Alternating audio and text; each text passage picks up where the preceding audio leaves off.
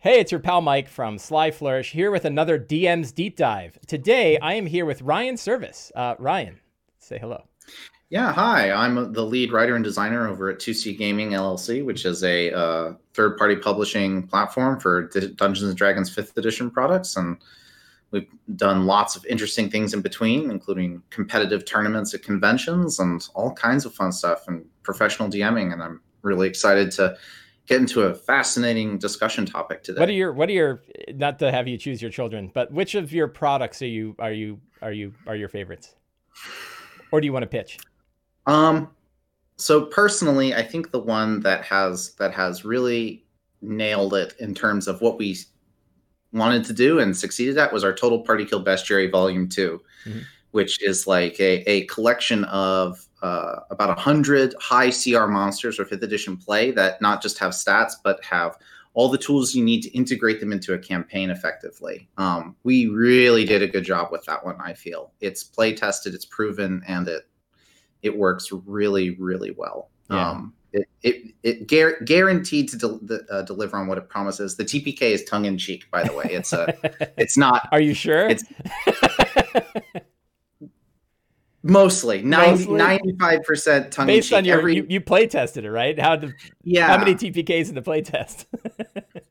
So all the monsters were defeated in playtest by appropriately leveled parties. So they are all beatable. However, one monster in every group, because we organize them into groups, has a stamp which says this monster is unfair. It has mechanics that are not reasonable, and they're extremely punishing and are designed to give you that classic brutality. Right. But the DM is made aware of that very clearly, like, red alert, don't run this unless you really are okay with it.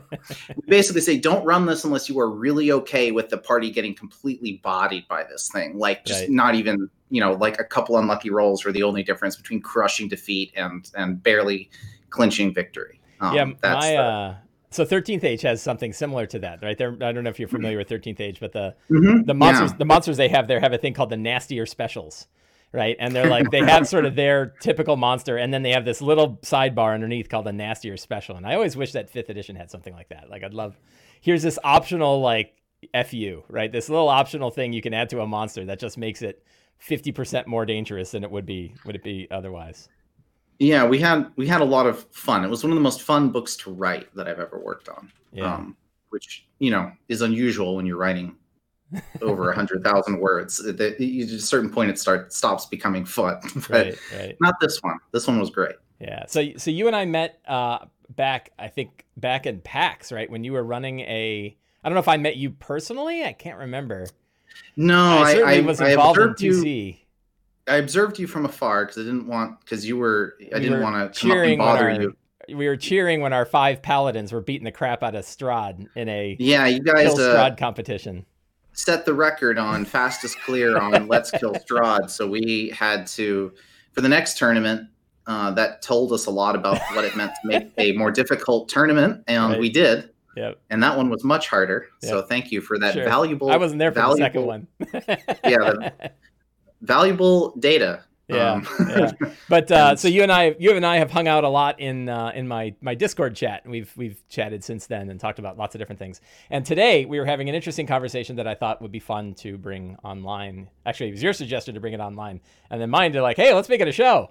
And the topic. So I had sort of a hypothesis I was testing, an idea. I wrote like the first 3 sentences of an article this morning, and I've been pondering it, and I threw it out as I will often do. I'll go to the Discord and I'll say like, hey, let me throw this idea out there, and I'll get people who are like, that's stupid, right? Or that no one's ever said that, but they're like, I'll get feedback on it, and it'll be useful feedback before I put out an article and get a lot of feedback that's like, wow, you're way wrong. So I always want to check like, am I way wrong?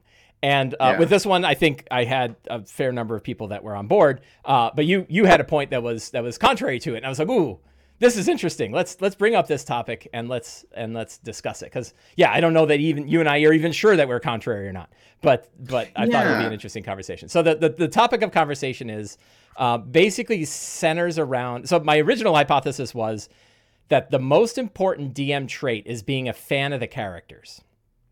I've changed a couple pieces of this as I've thought about it more, because defining something as most important DM trait is a little hard to do, because there's a lot of things a DM needs to do to be able to run a game. And like, I was talking with my wife about it, and she said, well, what did she bring up? What about enthusiasm? What about wanting to be a DM? Like, isn't that more important? And I'm like, maybe it is, right? Like, that's a good point. Like, you could be a fan of the characters and hate DMing and have a terrible game. And she's like, what about basic storytelling?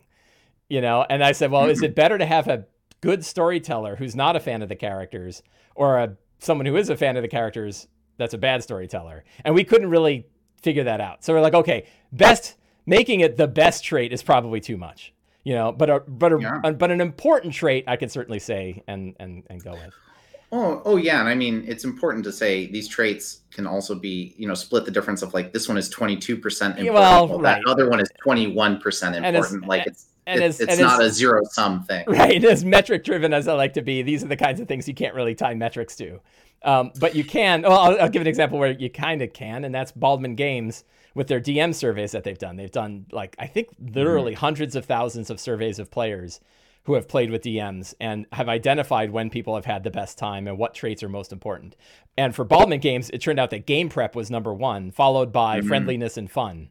And then fourth was rules. Now, and again, Michelle and my wife and I were talking about it, and our question was like, is prep actually that important? Prep is really important when you're running organized play Adventures League games, right? Sort of like, the adventure paths in Pathfinder, right? You can't really run a Pathfinder adventure path, without reading it, right? You can. It's probably not going to be great. Yeah, I would also push back on that a little bit and just say, I feel like rules is part of the prep. Like, knowing the rules is a preparation tactic. Yeah, so, I think what rules you're going to need to reference and things like that. You got to have a basic level of understanding, right? You have to have but I would say that's a pretty low level, particularly if you're willing to fall back to your players to help you with some of the rules if you don't know them all, right? Like, which kind of gets more into this idea of like, are you on the side of the players or are you not?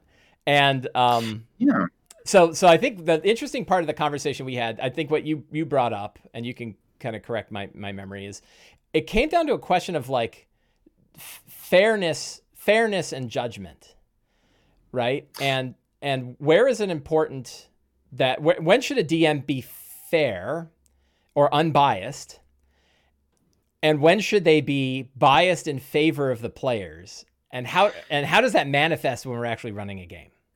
Yeah. So when I sort of frame, because I try and articulate a little bit more in detail what I was saying in Discord, because I'm notoriously bad at doing that via text. I think I got what you were saying, but yeah, please. Yeah. So basically, from where I'm sitting, I feel like oftentimes the DM has a responsibility towards a more neutral perspective when it comes to running the game. And the reason I feel that way is because I feel oftentimes that, especially with fantasy, we're not looking for a very narrow set of experiences. The whole point is to really have a diverse set of experiences, and by being a fan of the players, I feel like that narrows that field. I personally, in my own life, I've had a lot of good experiences with failure and defeat. I climb mountains, and I'm a professional fencer. Both of those things kick your butt pretty hard, but they're extremely satisfying. And I put a lot of personal value on achieving mastery and skill, and I think that's a very virtuous thing. For example, one of the more controversial positions I may have about D&D is I think everyone should aspire to be better. I think that's an inherently good quality, and you should aspire to improve all the time. Now, it isn't to say you are a bad player for not improving, but just that it's virtuous to try and get better at the game. And I think oftentimes being better at D&D is a form of accepting new experiences and different styles of play. And I think that players are not very good at driving that diversity of experiences. So by being a fan of them, you lessen the probability of those happening.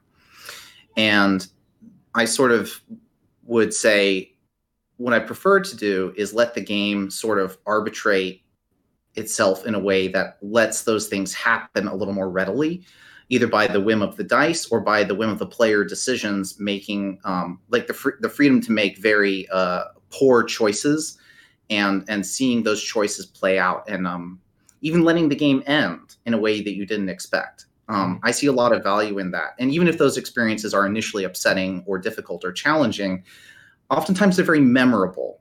I will listen to people talk about bad experiences they had that they look back on them and say, oh, it was really not a great experience, but I learned a lot. Or I'm really glad I had that experience. And I put a lot of value on that. And especially in fantasy, I think that's an inherent component of it. So. Yeah. So that's really, so I've never, I've in all of the time that I have thought about how to help DMs get better at running D&D games, that idea of continual improvement is one that I've always embraced, right? That no matter how many years one has, in fact, sometimes the years of experience can actually be a detriment. But no matter how good people think they are or how experienced they think they are, the minute they think they're really good and really experienced is about the time they've shut down to new experiences modifying their behavior. So I've always, I'm actually really excited every time I get to learn new things about how to DM. Like I got involved in point crawls in a big way, and I'd never even thought of them before. And suddenly I'm like, point crawls, like I want to, and I'm reading every article I can, right? And it's like, I've been playing 30 years. I never used them before. So I think that, picking up new experiences from a DM perspective has been, is I think really, really useful. And I'd almost argue critical to continuing to be a good DM. I'd never thought about it from the perspective of a player before. It's never occurred to me till this conversation that are we striving for the same thing for players? Now, a question is, are the players striving for that, right? Are they striving to, so there's definitions like getting better. So there's like understanding your character and getting better at the mechanics of your character and understanding what situations they excel in different ways. Like there's certainly an idea of learning how to play your character and learning what they're really good at. And on a player perspective, I've certainly seen that, but I don't think that that's what you're talking about, right? You're talking about sort of them getting better at being an overall as a player of D&D, knowing the kinds of things that they're going to need to know to navigate situations correctly. Yeah. I find I play a lot of games outside of D&D to learn what it means to do game design. Some of these games are really adverse, and they introduce lots of loss conditions and adversity. And now, usually those aren't DM driven, but they often have a component to them that's like pretty harsh. And losing or suffering defeat is a component of those games. Now, what I like is that oftentimes people go into these games with an understanding that this is acceptable, that there's a virtuous outcome that's desirable, but not achieving that and failing in the attempt is also a wonderful thing. And I really enjoy those experiences. I look at games like Dark Souls, for example, which is a game that teaches you through failure and is one of the most popular and successful games of all time. Now, obviously, tabletop RPGs and Dark Souls are different, but some of the underlying design principles of failure is valuable. It adds a diversity and a freshness to things is really important. And I think as a DM, engineering that is sometimes really important. I've played games where the players have never lost a single combat. Yeah, they've had setbacks, but they've never lost. They've never failed to overcome every single challenge that's put in front of them. Never. They always find a way to get what they want. And I don't think that's necessarily something you always want to have in a story. I think especially fantasy stories are not about getting everything that you want, even if that's fun. You can find those moments as a DM and you can engineer them to be safe and interesting for everybody. I respect the fact that some people may not want to do this. When I coach fencing, not everyone wants to be a professional fencer. That's okay. That's their choice. But that isn't the same to say as there isn't value in seeking those things. There's value in both positions. I'm just trying to say there's value from where I'm sitting. Yeah. The interesting thing is, like, I think back, while you're talking about it, I'm trying to think back over, I don't know. I think I counted all the campaigns that I've run since 5th edition's been out. I think was it like 12? It's like 12 campaigns I've run of different kinds. Like a lot of the hardcover, I think it might have been more than that, but it's like all the hardcover adventures and a couple that went pretty long. And I'm trying to think about the number of times they actually lost a battle. Right? Like their goal was one thing and they didn't accomplish it. And I don't think I've ever run one where they've lost, right? Like I've run, and we're talking hundreds and hundreds of battles, right? And they've certainly had people get killed, and they've certainly scraped out with barely. I think, I take that back. I think there's been a couple of times where they had like the fail forward moment where I think I can recall a Tomb of Annihilation game where they all dropped, and mostly because the person put an exploding necklace of fireball around their own head, right at the, thinking it was going to save them, and instead it blew them up. But I think in that one, it was like a fail forward thing where like, one of them woke up with one hit point and was able to get the other ones back up and running. And then they were, able to kind of figure it out. But generally, I think the number of times, like, so I guess my point is like, all my players are still coming back, right? And we've been playing together for years. So they're having fun, right? The game's not boring. They don't, I've never heard them go into a battle and think to themselves, well, we know we're going to win, so let's just do X, Y, or Z, right? Like, even though they, a Bayesian analysis would tell them they're very likely to, because they've almost always won it. They, I can count on one hand the number of times they didn't, in hundreds of battles. But yeah, and so then like getting back to the idea of is it because I'm being a fan of the players? Sometimes. But it's also because they managed to get out of the situation that they're getting out of. They will not take on certain fights that they can look at and go, yeah, this is a bad idea, right? Like we're facing Klauth, a ancient red dragon archmage, and we're 8th level. I don't think so. I think we're going to try to talk our way out of this one, right? So they'll look at situations and recognize that like there are certain times where it's a bad deal. They'll look at dangerous spots and get out of them, and they will look at a situation, be in the middle of it, and say, I think we're all going to die. This happened just a couple weeks ago, right? We're gonna die. How do we want to go out in the biggest, best way, right? And they didn't die. They still made it, but they made really risky moves that ended up paying off for them. So I have an interesting question. Yeah. How many times have you had a campaign end in play at an unintended moment? All the Basically, time. like all the time. All the time. A campaign end, or like an adventure end? A campaign, like it like the party TPKs and that's it. Like I never had a group TPK and the campaign was over. Interesting. So why not? Because through our group storytelling, they've always managed to find a way out.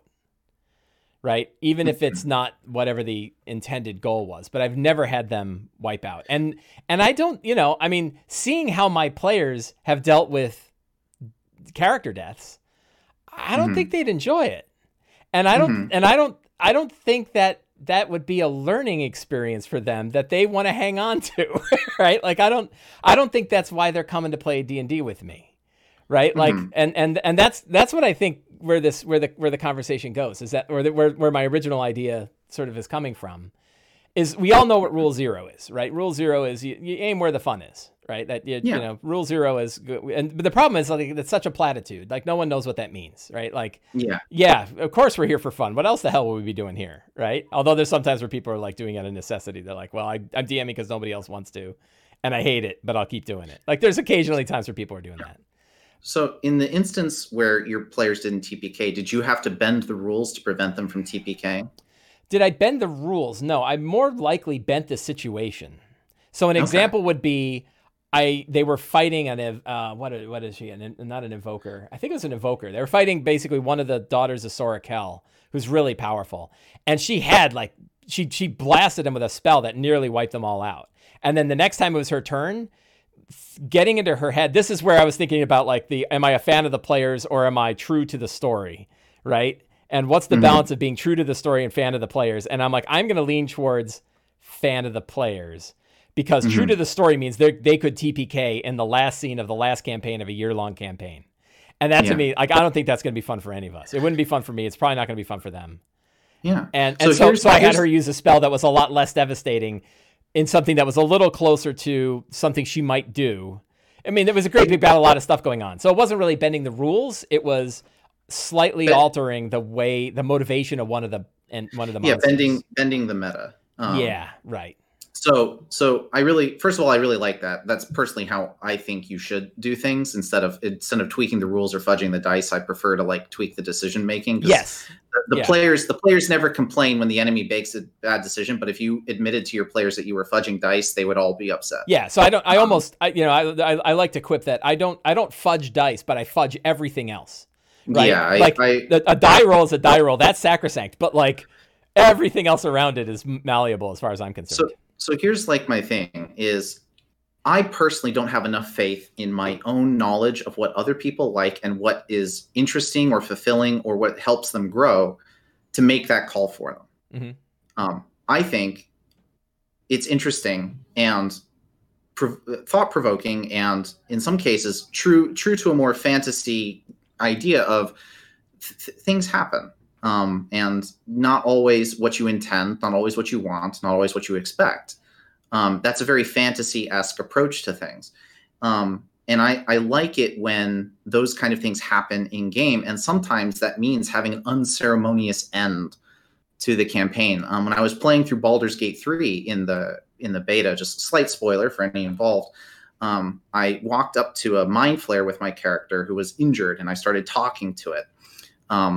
And foolishly, I assumed that this was going to be a video game logic and it wasn't going to follow D&D logic. And so I was talking to it, and the mind flare starting to take control of my mind. And I'm like, no, dig deeper, learn what you can. And then the mind flare seized control of my character's brain and killed him. Right. Instantly. And I was like, I stood there shocked for a moment. And then I started laughing uncontrollably because I said, that was so fair and so reasonable and so amazing that I have no problem restarting the game because that was perfect. And so you didn't have a save, or is it right at the beginning of the game? There was a save, but I just failed. But I put my character in a position where they had to save or die. And the game told me many times you're going to get killed. Yeah. That this is a bad move. And I overconfidently assumed that a video game would not let me kill my character with a dialogue option in a combat video game. And I love that moment as a perfect example of something I want to see happen in my home games, because it felt so right as to what should happen. There was no anger. I think that's right. So that's, when I think about, my first, again, right before this conversation, we were talking about it, and then I went out for a walk with my wife, and we talked about it the whole time on the walk, and then we came right back in here. So a lot of my recent thoughts are thoughts that I just had about half an hour ago. And the one of the questions that I had was like, okay, so we know that, rule zero is have fun. But again, that's a platitude, and it's real hard to know exactly what that means. And then I was trying to take it a level deeper of like, so what does fun mean? Well, we can have fun. I like to think of it like a craps table, right? And if you go to Vegas and you play craps, everybody's on your side. The pit bosses, the table dealer, everybody's on your side because they get tips when you win. So they want you to win. And the only enemy the only enemy there are the dice, right? Like, only the dice could do bad things, except those jerks that do the no come out bets. They're jerks, but everybody else is on your side. And I like to think of D&D the same way, that many times I'll look at it and I'll say like, the ogre is about to club you. You've got 4 hit points left. He's going to drop you to 0. And a buddy of his is standing there ready to beam your head into the ground. I really hope he misses, right? Like I want him to miss, and I'm going to roll. We're all going to see if he misses or not, right? But I'm on your side. I want you to live. And then I'll roll, and either hits or misses. If he misses, I'm like, hey, you made it. And they're like, hey, we made it. So yeah, I think of it a little bit like that. But it's also, so I think in your mind flare discussion that you had is like you knew what was going on. I think this is where the competitive cooperative DM thing sort of can fall apart in some circumstances, which is a lack of information that the DM is imparting to a player for them to recognize the danger that they're in. So like you knew that like I'm continuing to make this series of bad decisions, maybe, and I'm going to see where it goes. And then where it went was my brain got sucked out of my nose, right? But you knew that was a potential, and you were surprised and shocked and like, wow, that really happened. And I have a D&D anecdote similar to this, where one of it was sort of the opposite of a TPK, although it almost ended in a TPK, but it came from a fantastic victory where they went into a chamber and saw an aboleth, and they threw a force cage around the aboleth. And the aboleth was basically stuck, unable to do anything. And instead of fighting them, the aboleth made them a deal that it could give them access to the entire network of the abolithic sovereignty this huge network of all of the aboleths with millions of years of history, and it had spies in the enemy's camp, in their space. And if all they had to do was join with the aboleth, and they would have access to information that they would never be able to get any other way.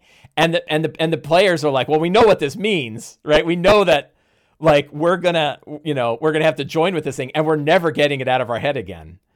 But we will be able to defeat Tiamat. We'll have information that's going to help us to defeat Tiamat if we do it. And 3 of the 5 players like, yep, we're in. And I described the tentacles going up the nose and all the manipulation of their brain. And they're like, well, one guy's like, I'm going to have to kill myself when I'm done. Because, once we defeated Tiamat, I don't know what I'm going to do. And I don't want to be their agent, And so they had this moment. And I was like, holy cow, the aboleth won.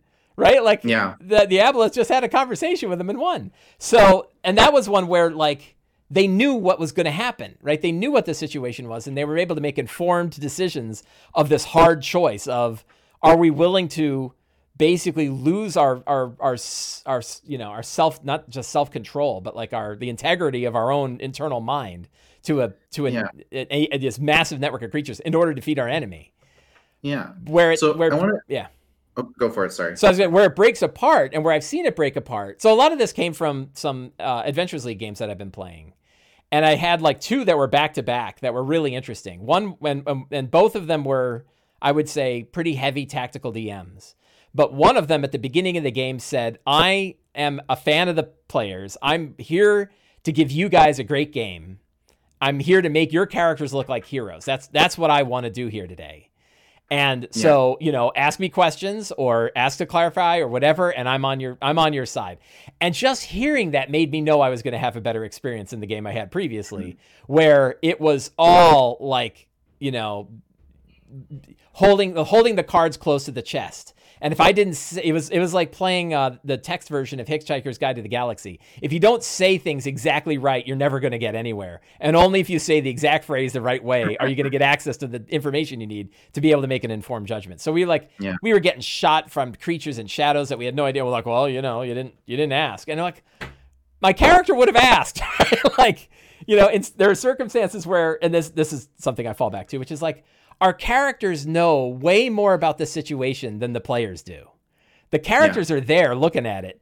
In the meantime, we've got this like 4-way discrepancy between the DM's brain, what the DM says, what the player hears, and what the player thinks the situation is. And there's a lot of information that gets lost all the time between that in that network. Where if the DM is presuming like your character's an adventurer, they're in a risky situation. They want to be careful. I'm going to give you information that you might not otherwise think to ask for. Yeah. So to sort of push back on that a little bit, I can also address a comment in the chat that I thought was interesting. Yeah, I've been keeping an eye and then I'm losing track. Yeah. Yeah, sorry. By Abyssal Icarus saying, I don't need virtue judgments in what is meant to be a fun time. Oh, I did see that one, yeah. I get enough of that IRL. I'd rather have fun with my players than worrying about if they're being made to suffer enough to build character. So I'm not advocating for suffering.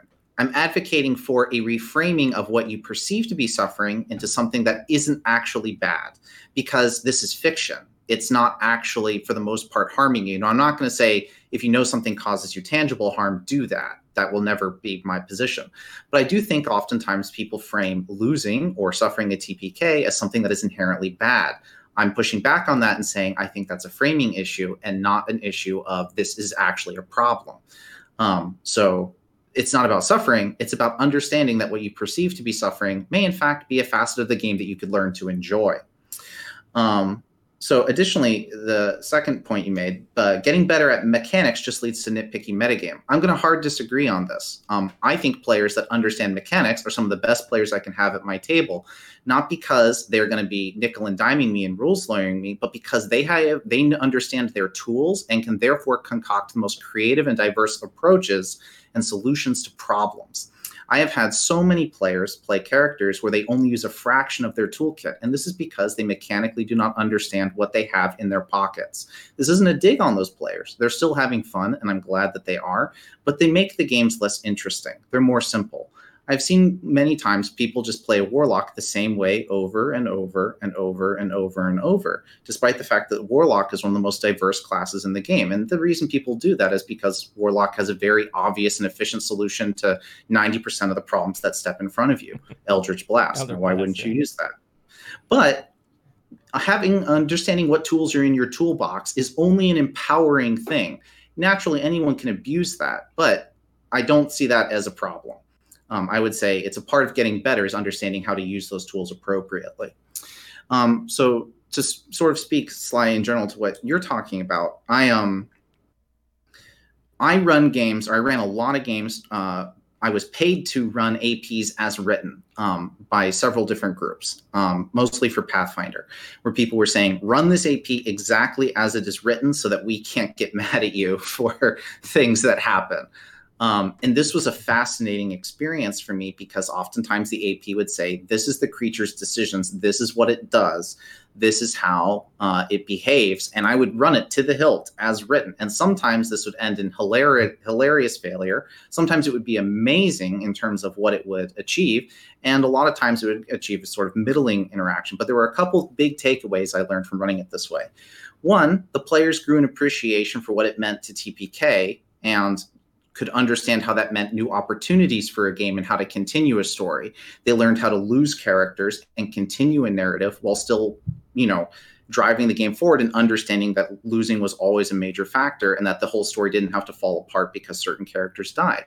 This took skill and practice, and it was a nice skill for them to have because it meant me as the DM could be less afraid of, making a mistake and killing them.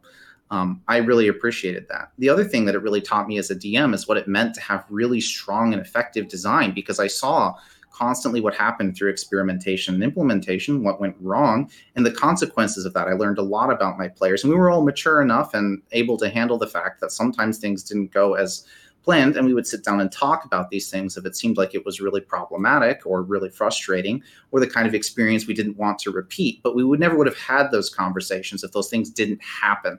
And me assuming that I understood those people well enough, who for the most part were just folks I met on the internet or complete strangers, I felt would have been very presumptuous of me, and I'm not nearly talented enough to understand that. Now, with people very well, I think, it's much more reasonable to assume you know what you're doing when it comes to all these kind of decisions. But, a lot of times that's not the nature of how a lot of people play this game.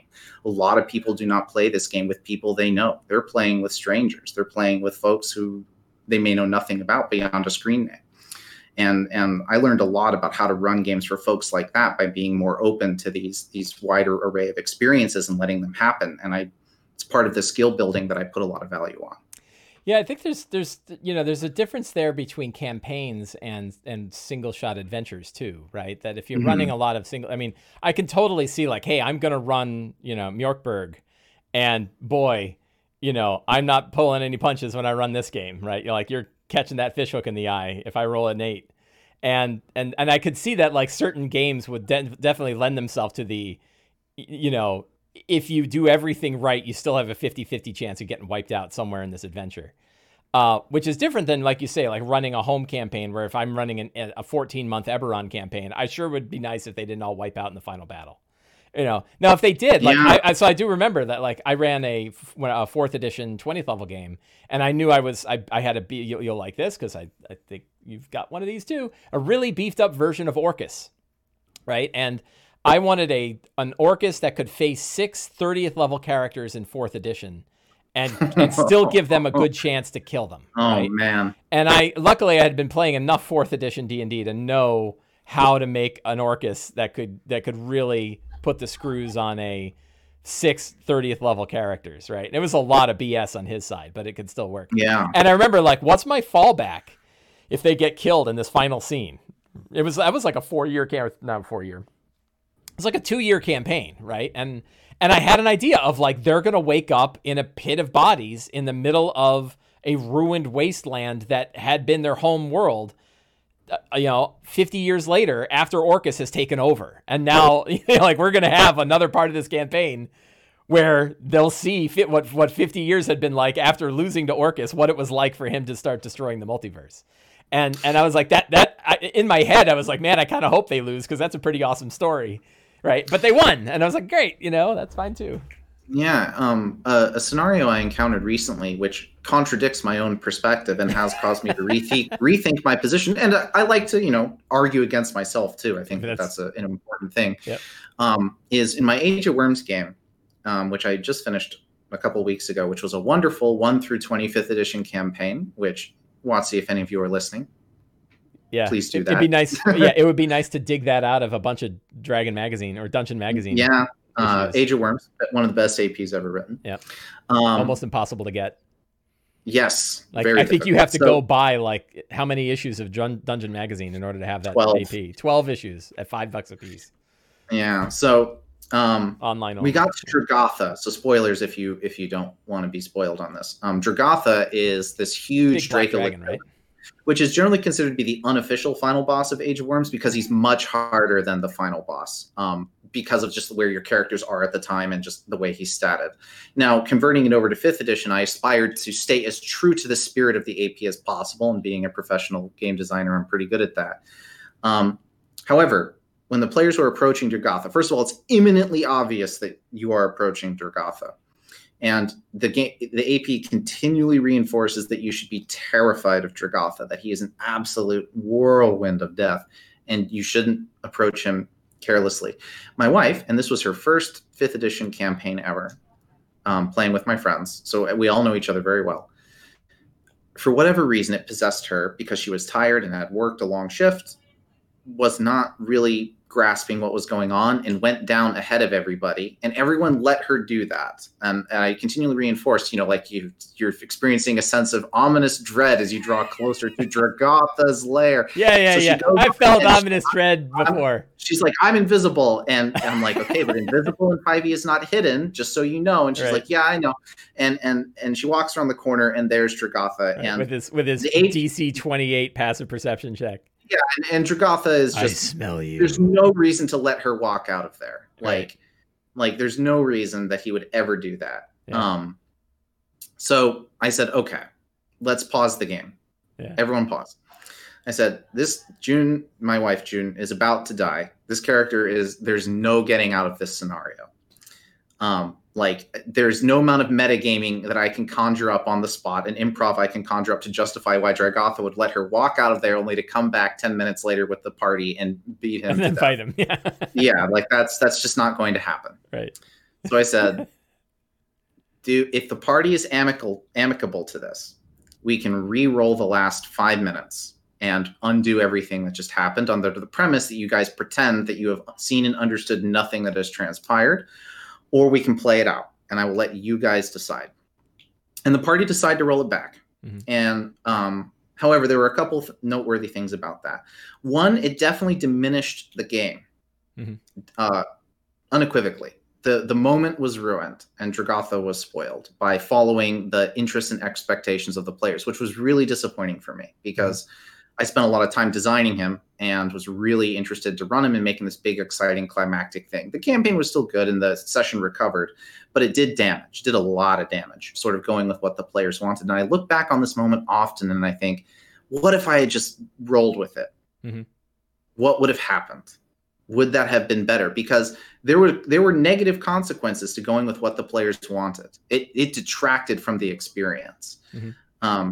Yeah, I mean, Infamous Bob, this was one of the first times I've ever done that, and I only did it because it was my wife's first 5th edition campaign, and I really wasn't sure how she would feel if she just walked in and got herself killed, and then the party has to either 4-man Dragatha, which is probably a problem, or not. And I look back on this moment often, and I think, did I make the right decision?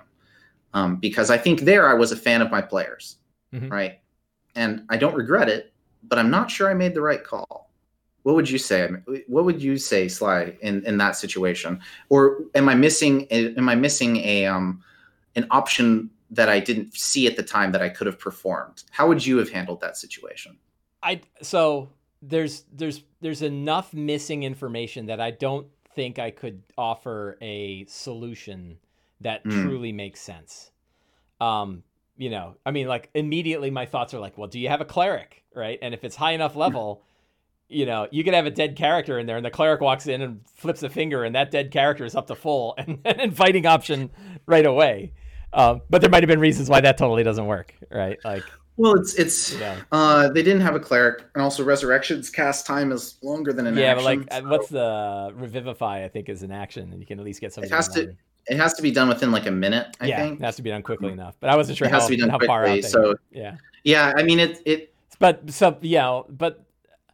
Yeah, I'm trying to. I definitely have retconned, but I've usually retconned like a turn, right? Like we'll go back. Like if somebody goes forward and does a thing, and then they're like, "Oh, wait a minute, I totally didn't realize this thing was over here.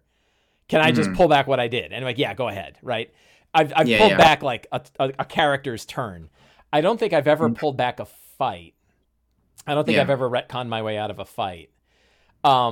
But probably like where I would lean to in a situation like that is trying to find the way where it's true to, so this is part of it that I've talked about on another show, and I've been trying to like get the equation right in my head of when you have like what's true to the scene on one side, right? Like what makes sense for the situation is something I'm always keeping in mind, right? Like you have a situation. The situation is you have one of the most powerful beings in this world, certainly one of the most, powerful dragons and, a Dracolich to boot, in its lair with a bunch of adventurers coming in. It's like, that's the situation. And then and one of them sneaks in and he easily sees who it is. He easily sees that someone's there.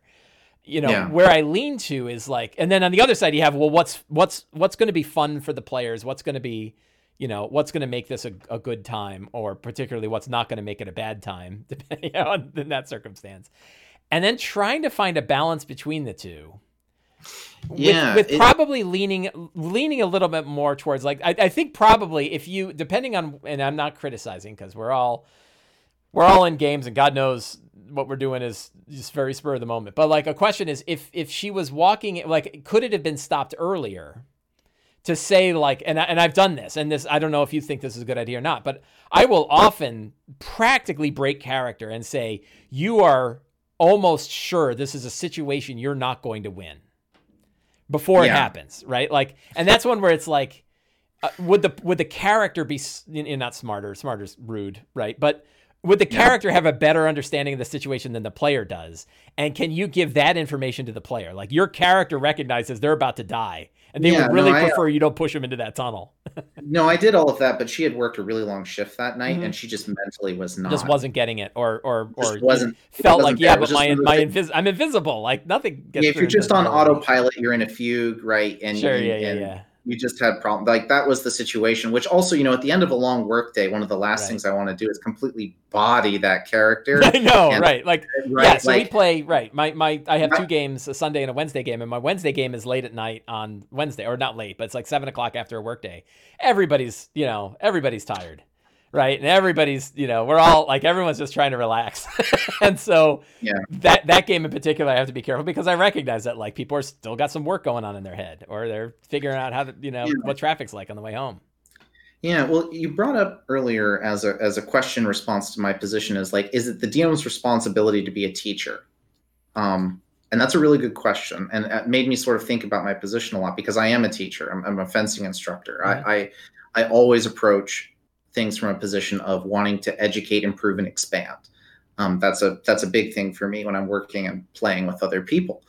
And when I DM, I personally am very satisfied and see satisfaction in players who have achieved something that they did not have before at the end of a campaign, whether it's mastering a new class or having a story beat that they weren't expecting or hadn't had before, like being told, I've never had that happen in a game before, is one of my favorite things. Being told, even if that thing sucked, I like hearing it because it's like, that means you won't forget this thing. And I think of mountain climbing a lot too, where you have a general idea when you look at the mountain, what you're getting yourself into, but pitch for pitch, bit for bit, you don't really know. And you will encounter things that you did not expect and that will suck. But that doesn't detract from the experience of climbing the mountain. It enhances it. And I like to think that in a D&D game, we should aspire to have highs and lows a little bit more. And I worry that by being fans of the players, the lows start to feel less like lows and more like neutral spaces. Yeah. So I think that's certainly something that you know how I feel about pacing, right? And the importance of upward and downward beats. I think upward and downward beats are critical for a game to feel fun, that you have to have good things happen and bad things happen, and good things happen and bad things, tough situations and unexpectedly tough situations and unexpectedly good situations that come up. The idea of like, you're in a dungeon and you get shot by a trap and it's way worse than you thought and you lose an arm to gangrene. But then you fall through a wall and you find a holy fountain that no one knew was there, and you're able to get some hit points back. Like this, there's always these like, upward and downward beats. And being a fan of the players doesn't mean not challenging them. And it doesn't mean not putting them in rough situations, or that they end up in situations that are even harder than you would ever want or ever expected. Another really fun situation where, it's similar to what you were describing, where this terrible thing happened, but my God, we were laughing our asses off when it did.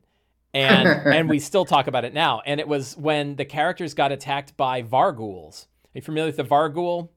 Like the bat vampire red head thing. It's like, it's a disembodied head with vampire with wings coming out of the side. But one of the things that it will do is it will bite you and disease you. And if you are diseased, and it lasts more, I think within 8 hours, it will, your own head will rip free from your body and turn into a Varghoul. Oh yeah, it's some grim. It's grim. And one of the players got bit by these things and failed their save, and they had it. And they were like really powerful. They were like 7th level or whatever. And the Varghouls are pretty low CR. And they beat the crap out of the Varghouls. Like, they didn't have any trouble. And then the guy's like, well, I got this disease. And who's got cure disease? And everyone just starts looking at each other. And the guy's like, I don't have it memorized. And they're like, well, how long does it take to get memorized? He's like, 8 hours. He's like, when's the disease going to go off? 7 hours and 55 minutes, And so we had this wonderful scene where they're like, well, let's at least get through the rest of the dungeon. And so they got through the whole dungeon, and then they're on their boat and they're like, well, I got good news and bad news. The good news is I do have Revivify. So when your head rips free and starts flying away, we'll just kill it and revivify you and you'll be fine. The guy's like, I don't want to die. And so they had this scene where like one character is holding his hands and telling him it's going to be okay. And another character is throwing a net over his head because it's like, when your head rips free, we don't want that thing flying off. Right. So like, we'll put a big net on you. And then the third character has like a big oar. He's like, okay, I'm ready as soon as that thing. And then he's like, how soon is it? He's like, 5 minutes. He's like, close enough. And just clubs his friend to death. That's awesome. And revivified. So that was this wonderful scene that came out of nowhere. None of us expected it. It was really dark and grim. One of the characters died, but all of us thought it was the funniest thing that happened in maybe that entire campaign.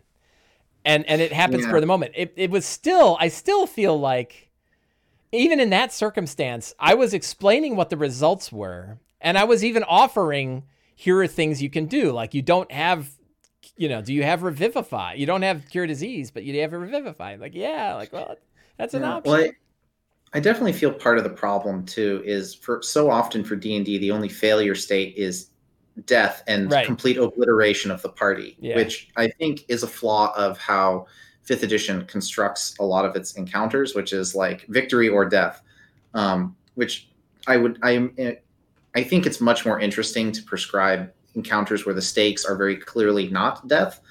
And I like that a lot more in my RPGs, where it doesn't feel like if you lose, you get completely bodied and you have to reroll characters. One of the things we did with our Total Party Kill Handbook series was introduce a lot of creatures where defeat meant you suffered severe consequences, but were not destroyed and could recover, just to facilitate the idea that getting completely wasted by an enemy monster does not have to be a negative experience for the campaign because it forces it to end, but a transformative one. There was a thread recently on Twitter, I think, started by ThinkDM, talking about TPKs and sort of asking, is this an okay thing for a game? And my response to that was, I'm confused as to why people think TPKs need to end a game. First of all, in an era where when first of all, that there are many afterlives, you can visit them with spells and call entities up from them and do things with them. Why must the game end when your party TPKs? Why can't you all go to an afterlife and continue the adventure? Ghost Walk in 3.5, Monty Cook's very funky, fresh campaign setting about spookiness, allowed you to come back as a ghost character and continue your story. I love these kind of things. And one of my favorite moments ever was intentionally TPKing a party so that I could offer them the opportunity to return as ghost characters and continue the story under the premise of Ghost Walk. As you can imagine, the players were extremely antagonized leading up to the TPK. They were not happy. They were getting wasted. They felt the encounter was ludicrously unfair and were quite upset with me personally leading into that event. But as soon as they realized what was happening and that this was a moment of growth, their entire attitude changed. And I kind of think that oftentimes that was a very, it happened in a short period of time. But I think if you build out those kind of moments into entire campaigns where you bake in failure, you bake in defeat and adversity in ways that don't initially seem to be fruitful, but then over time reveal themselves to be really meaningful and interesting moments, or that were catalysts for something fantastic, you get some of the best and most memorable campaigns you've ever run. That's my theory anyway.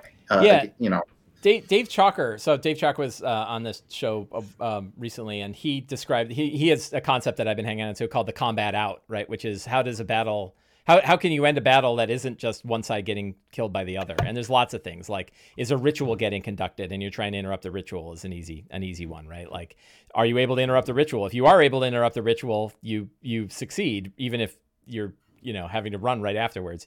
Or if you disrupt the ritual, if you disrupt the ritual, you win. And if you don't, even if you didn't wipe out all the other guys, and even if they didn't wipe you out, the big demon is here, and now you're in real trouble, right? Like, you thought it was bad before, now you're in real trouble. And but one of the things in the idea of like setting up outs. So one thing I think I agree with you on a fair bit is like, but I think I handle it differently. If I look at a situation, so first of all, I think it's important to understand like how I develop these things. And one is like, I don't build encounters, right? I don't sit and mathematically figure out what they're going to do. I figure out what the situation dictates based on the story, and all that goes in. And then I do a little bit of math to figure out, is that likely deadly or not, right? Or is that potentially deadly or not? And if it is, it is, but it's got a reason to be deadly.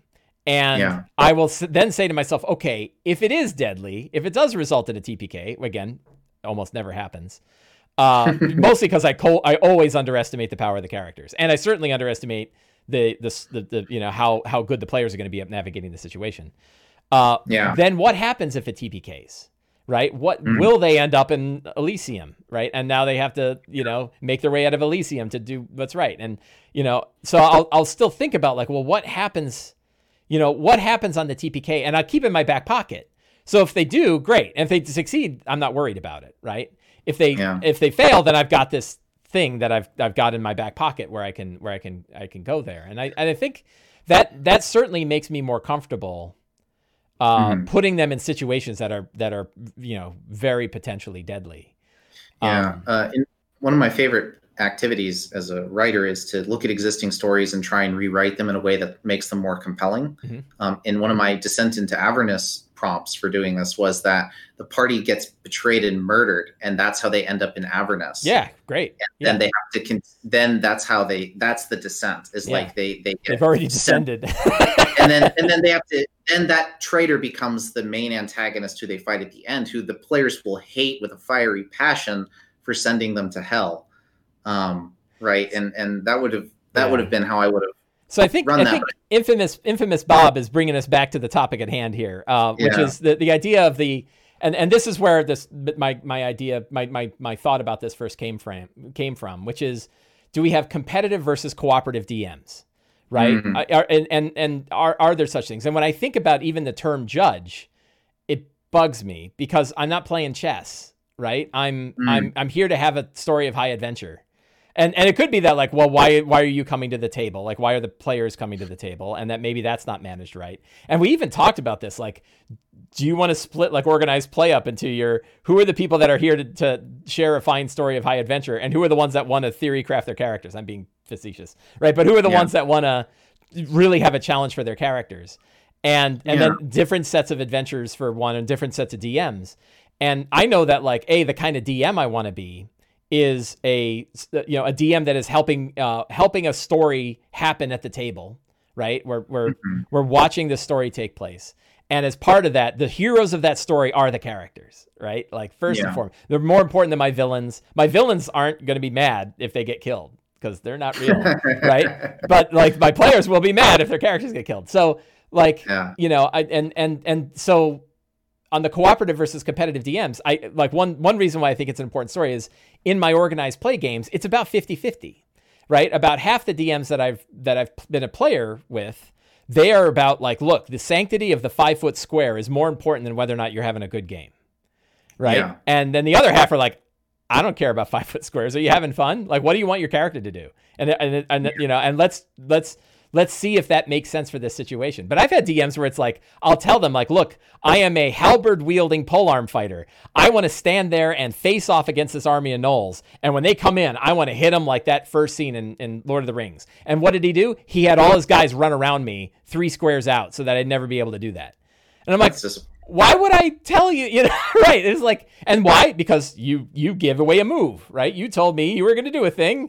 I'm going to make sure you don't get to do that. And I was like, what an ass, right? So, while I advocate for neutrality as a DM when it comes to arbitrating the play, let me first say I understand perfectly that is not possible because your biases always come out in how you do things. It's one of those things that I think is aspirational.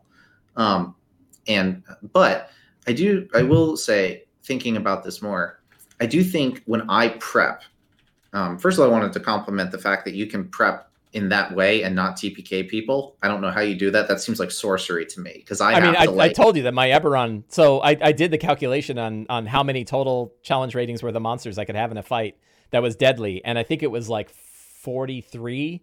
And then I calculated how many I actually had, and it was 156. It was like I really kitchen sink that fight. Now the circumstances meant that it wasn't quite as deadly as it sounded. They weren't in a center of a room with all these guys coming from all sides. It was a ritual that was taking place that they were disrupting. So they had much easier chance to do that. But it almost killed them. So for me, I would say when I'm prepping, if I'm doing homebrew, I am designing as a fan of the players because I want them to experience a story and I want them to get something out of that story. And for me, I'll put a little spin on it to make it usually like I want it to be a something new on some level. I one of 2C Gaming's mottos in general is like, let's not copy what other people are doing. We have to add a twist to every little thing. Otherwise it gets very tedious, at least for us.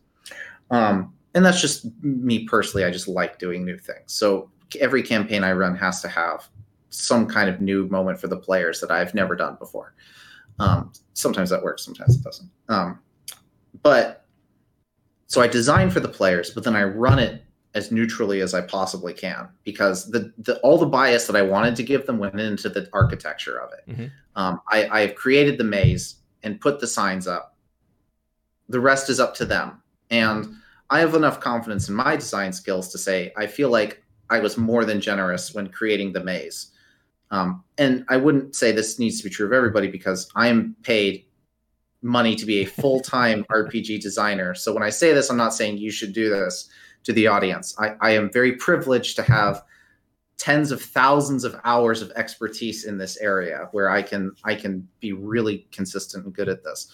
But when I look at that, it's much more interesting to me to build the architecture to be biased towards them and then arbitrate it neutrally because, at least for me as a publisher, the theory is if I had designed this for 1,000 people, 99% of them would still get the desired experience out of it. Mm-hmm. So if I biased it well for them, then a neutral arbitrator should be able to run this and get the desired outcome. Good luck with that at high tiers.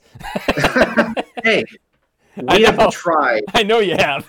We've not for lack of trying. And I will say, we've gotten really good at it, which is why I said especially the Bestiary Volume 2 was one of the best books we made because that one consistently not only delivered on the performance responses, but the emotional responses. Like people's emotional reactions to the monsters were exactly what we were looking for, where like people felt disgusted or terrified or like mystified by what they were looking at. They're like, oh, that's so cool. Or like, we're like, good, because that's exactly what we wanted you to feel. And that's a fascinating thing. And I think part of this discussion is framed as my bias as a publisher, where at this point, almost everything I make is designed to be consumed by tens of thousands of people. So I have to, really, I'm not expecting there to be arbitration in game. There's a reliance on me to do all the bias design that favors the players in advance, and then whatever happens. Right. So the interesting thing is I'm almost design in the reverse manner. So mine is like, unless I'm writing a book, where I'm trying to build things that are clear, but we have playtesting and all sorts of other things that we do for that. But if I'm setting up like a game, if I'm prepping for a session I'm going to run, I almost set up the situation regardless of the characters, right? Like I don't say like, well, they're level 6, so they'll be able to handle X, Y, and Z. It's and especially at high levels, most of the time they're going to face a lot of low level guys because there's just not a lot of high level guys in the world, right? But I will set up the situation regardless. I try to do this. I don't know if I actually do it, and I'd have to look back at 50 videos of me doing the prep to see. But like, I try to set up the situation regardless of the characters, and then it may be easy or hard. But then when I'm running the game, then my bias comes in at that point, right? Where I almost look at it, and I joke about it, that like, I'm just an antenna. I'm an antenna for another world. I'm not, I didn't create it, right? And it's always like the joke, of course I created it. But, I like to think of it, I really like to imagine like that world exists. And all of the 6 of us or 7 of us that are around this table are peering into that world to try to see what is going to happen, right? Yeah. And I'm on your side. And even though I'm rolling the dice for the bad guys, and even though I'm, acting on their behalf when it's their turn, the reality is we're all here to watch that story happen. And so I'm figuring out that story during prep, but I'm not being fair. Like, obviously, if I said like, no, like, they're about to break a ritual that was as devastating as whatever caused the mourning in Eberron. And I'm going to decide that that's actually an entity that's like an angry living wish spell. So what's the closest thing to an angry living wish spell I have? And I was like, I'll go ahead and use that the Lord of the Slods with the scythe that disintegrates people on a hit. I'm like, that sounds cool. I know you probably. I should have checked out my Total Bestiary Volume 2. I was going to say, you've got I'd have like a million things in there, which will tear it up pretty good. The problem is I got 1,100 PDFs in my folder. So I grabbed this one monster. I was like, I'll just throw that, and it's like CR26, and it's and as you and I know, CR26 can mean a lot of different things when WotC published it.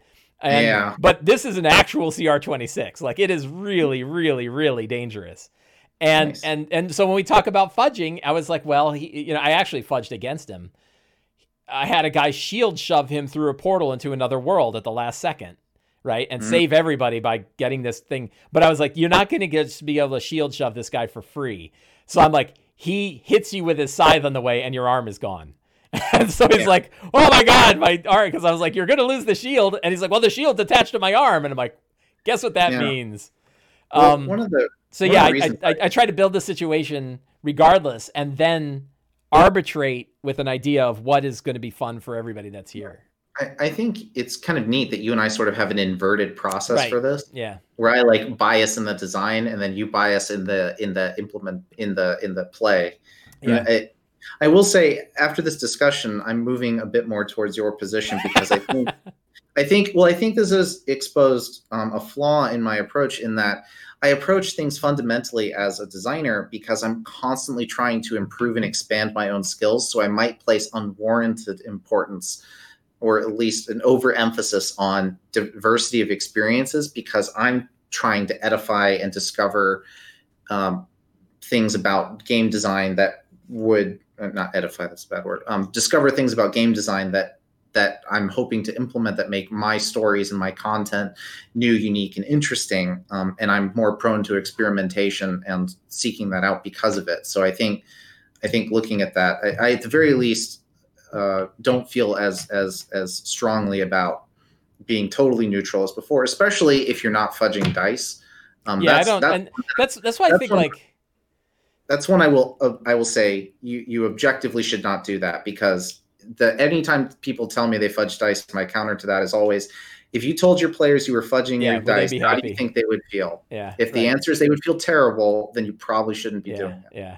And right. So I And I have from time to time, right? Like, Yeah, me too. There's been more than once when it's happened. But generally speaking, I will fudge everything else. I'll fudge hit points. I'll fudge damage. I'll fudge the number of monsters. I'll fudge their number of attacks.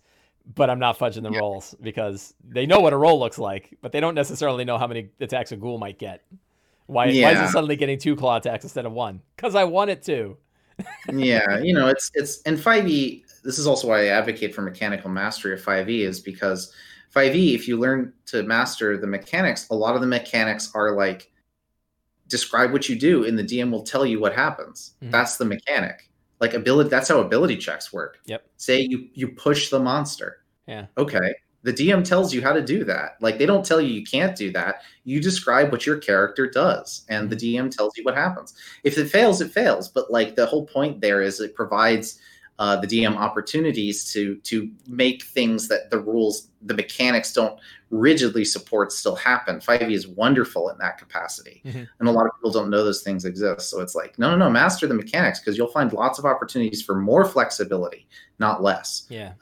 They're in there. Yeah. You just gotta poke around. Like, one of the things that always gets my goat is that when players don't cast spells like Commune with Nature or Augury, or like the information gathering spells for when your skills are failing you, like you've got options. Use them. Yeah.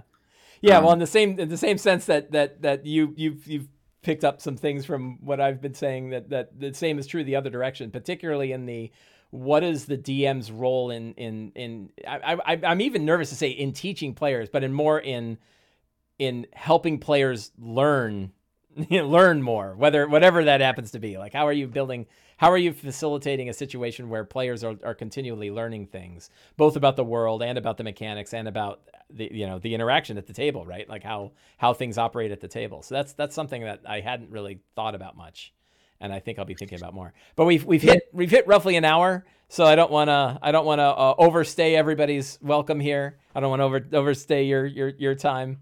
I've got pizza cooking upstairs. Yeah, no worries. I have writing that I'm supposed to be doing. Right yeah, don't we all?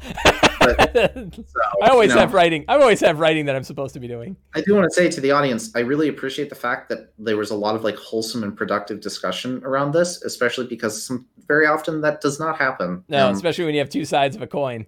Yeah, when there's active and passionate disagreement, and everyone's still like really cool with each other at the end, that makes me feel really good about this community. And like, good on you guys for being here, even if you hated everything that I said. No one was a jerk. Yeah, like no one was cruel or disparaging, and I think that's great, and I hope that at the very least I provoked a thought or two. Yep. Yeah. No, I really appreciate the time. It's been very cool. Always good to talk to you. And yeah, for sure. Thanks for having me on. Yeah, maybe we'll talk a bit. We'll talk again. Maybe we'll talk about high level foes. Yes, please. We'll add that to our list. Let's talk about big boss monsters. How many hours do you have? Yeah, right. How to run big boss monsters, episode 7. Yeah, it'll be a thing. All right. Well, Ryan, thank you very much, and thank you all to on Twitch for hanging out, and we'll be back again soon.